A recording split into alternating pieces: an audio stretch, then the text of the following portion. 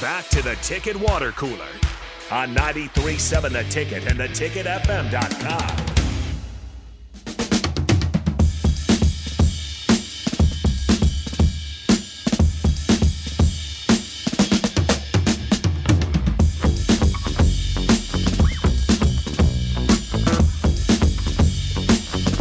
Busy day in Husker athletics. If you're just joining us, Nebraska basketball transfer from Iowa, Aaron Eulis, has been charged in connection to the Iowa gambling probe. Miles Farmer from the football team, no longer with the football team, not just the suspension, now has entered the transfer portal. We've talked all about that all show long here on the Ticket Water Cooler. If you missed it, you can head to theticketfm.com. We've got our podcasts on there. You can go to YouTube, Twitter, Twitch. Well, Twitter's not Twitter anymore, X, or Facebook, and watch our first couple of segments. We'll move a little bit away from that news because quite frankly, I've been talking about it for 3 hours. I'm getting depressed. That's sad. That's too bad. Is there any good news, Husker-wise? Yeah, seriously. So it was. It hasn't been the greatest day, but it's at least been interesting. There's a little bit of good news, at least for former Huskers, and that always makes me happy because once a Husker, always a Husker. Cam Jurgens is attempting now to start at guard for the Eagles, as Jason Kelsey has not retired. Kelsey, basically, the plan was in hiring in drafting, Jurgens last year was to give him a year under Jason Kelsey's belt, one of the best centers in the NFL, who let the Eagles know before the season that he was going to retire at season's end.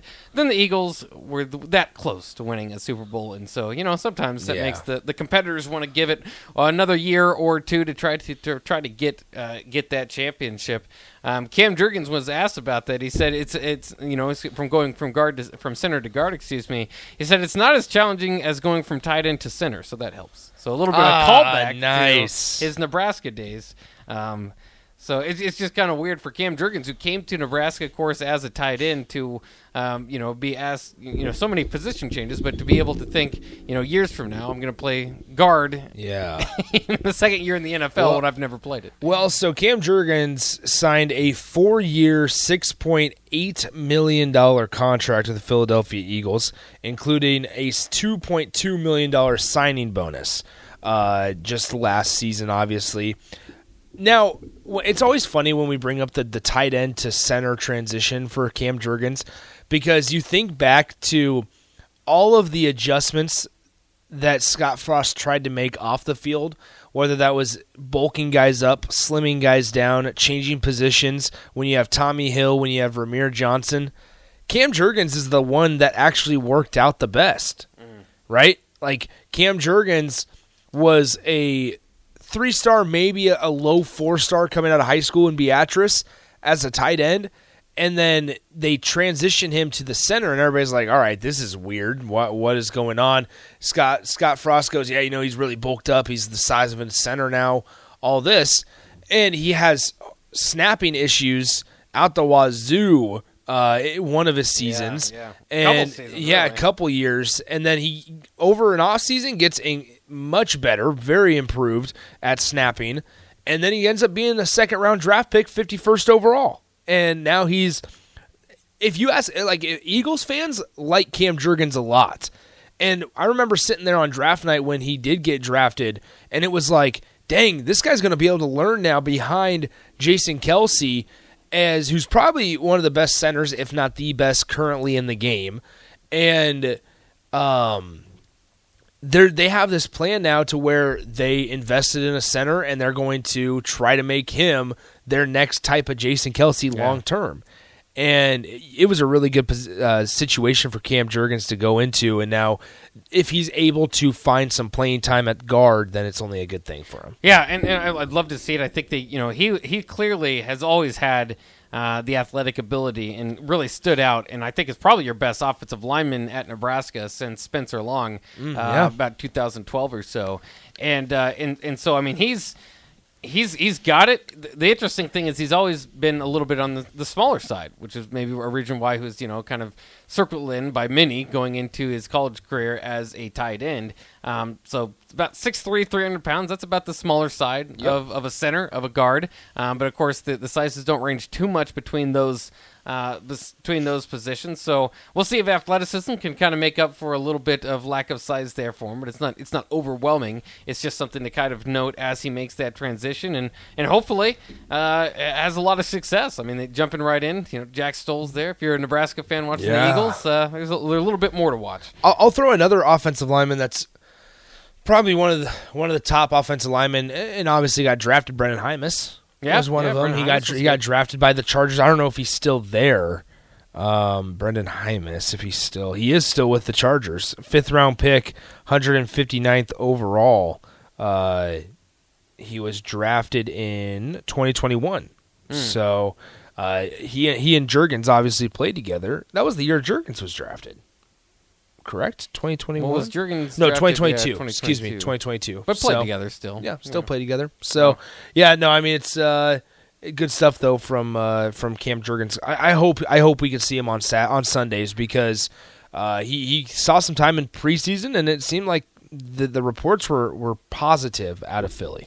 Yeah, and typically you don't spend a second-round pick on a guy and sit him down for too long. So that's why they're kind of forcing him in there, and I believe he'll have success in the league one way or the other. And then how about some Nebraska basketball former coaching update? Yeah. Doc Sadler is back on Kansas's men's basketball coaching staff, this time as an analyst. Sadler this will be a second stint with Bill Self, so they're kind of buddies and work out there. Of course, he worked last season at Oklahoma as a special advisor to Porter Moser, and if you remember the stories, he was living out in the parking lot. Yeah. So I don't know if he's doing that in Kansas. But that'll be fun to see what he does there. Doc Sadler, one of my favorite coaches of all time. Again, I think a lot of people remember him kind of crying at his press conference because he couldn't get it done at Nebraska. And then his return to Nebraska made you feel a little bit better about it. Another former Doc Sadler assistant, Matt Abdelmassih, was also a former assistant with Chris Mullen during his coaching tenure at St. John's, is now rejoining the St. John's program for a new position that different schools across the country are starting up. It's a general manager, basically, in the NIL era. He will work directly with St. John's 3 collectives, the Storm Marketing, Flat Top, and Focus. Now that NIL is very much adopted into the NCAA, it could be a formal position. Yeah.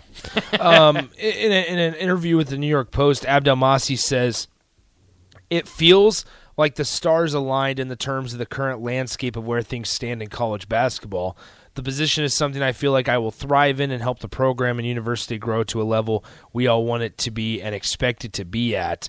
Once again, so he's returning to St. John's to head up the NIL push for the Red Storm under Rick Pitino, who has had his own deals with NIL when it was illegal still. So I think he's at like his 10th college. Something like that? Pitino? Yeah. I don't know. It's got to be up there. But, yeah, so once again, as Buck said, Abdelmassih will work directly with St. John's 3 collectives, Storm Marketing, Flat Top, and Focus, and serve as a go-between for players, their families, agents, and the coaching staff. Makes sense, honestly, from a business side, though. Makes sense because that stuff can be very confusing. Oh, I apologize. There's a video that's automatically playing. We're going to turn that off. But no, what I was going to say is that there's a lot of coaches, especially ones that have been around for a very long time with the changing landscape in collegiate athletics, like a guy like Rick Pitino. It's good to have somebody like a Matt Abdelmassih or somebody that is well aware of what is legal, what is illegal, and try to keep the NCAA violations to a minimum. 7th coaching job, by the way, for Rick Pitino. Started in 1975 at Hawaii. Oh, nice. Little interesting note there. How about this, Bach? We're going to talk about this on the happy hour since we're running out of time. Yahoo Sports reports that the Big Ten has begun talks to add Oregon, Washington, Cal, and Stanford. Oh, man. I was hoping you were going to say Clemson and Florida State. How about that? Cal and Stanford, huh? Yep. They want to. It's the schools. The schools are Oregon and Washington. If the league wants to be 18 schools, if the league wants to move to 20 schools, it'll be Stanford and Cal. In my mind, they got one of the greatest games of all time between Stanford and Cal. But in my mind, you just go ahead and leave those behind and see if anybody else can pick somebody else. Exactly. But we'll see. All right, interesting stuff. You can hear more about that on the happy hour coming up next year on 93.7 The Ticket. Busy day. Stay tuned to 93.7 The Ticket all day long.